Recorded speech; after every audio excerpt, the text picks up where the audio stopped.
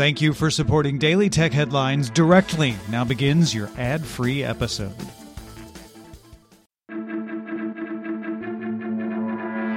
This is the Sunday Science Supplement for October 11th. I'm Dr. Nikki Ackermans, and today we're going to break down one of the science headlines of the week. On Wednesday, we talked about Google adding more sustainable search options to some of its apps using high-quality climate information in order to prompt users to reduce their carbon footprint.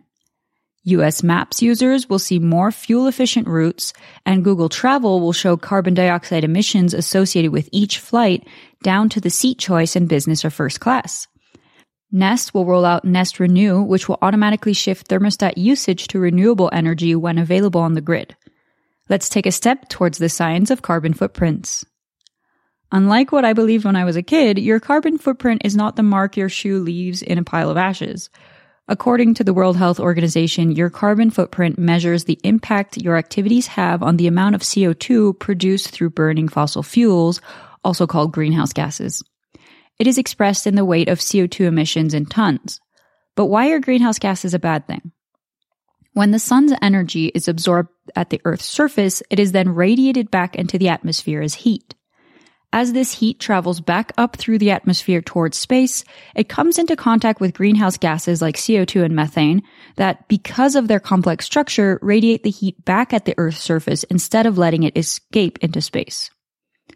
These complex gas molecules are made of 3 or more atoms that vibrate when they absorb heat, eventually vibrating so much that they release radiation in the form of heat, which is absorbed by a neighboring greenhouse gas molecule, and so on, eventually heating up the Earth's surface. Burning fossil fuels produces greenhouse gases in amounts that are expected to double during the next decade. That would heat up the planet even more, which then would lead to changes in climate cycles that create heat stress in people, livestock, crops, and lead to species extinctions. Google's announcement of new sustainable features focuses on informing individual choices to reduce greenhouse gas emissions through Google Search, Google Maps, Google Travel, and Google Nest. The US has the highest rate of per capita CO2 emissions in the world, and choosing a more fuel-efficient route can cut CO2 pollution up to 63%. Google plans to continue research into driving emission reduction by using AI to reduce intersection delay time by enabling traffic lights to be more efficient.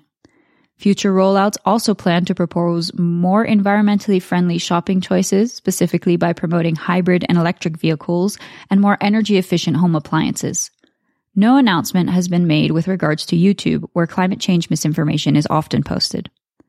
The Verge notes that although this is a step in the right direction, some environmental advocates have accused Google of shifting its responsibility of the climate crisis onto the user rather than addressing their own carbon footprint. However, Google has made efforts for its data centers to run on 67% clean energy.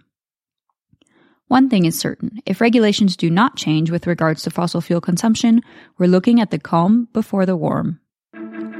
For more discussion of the tech news of the day, subscribe to dailytechnewsshow.com and remember to rate and review the Daily Tech Headlines wherever you get your podcasts.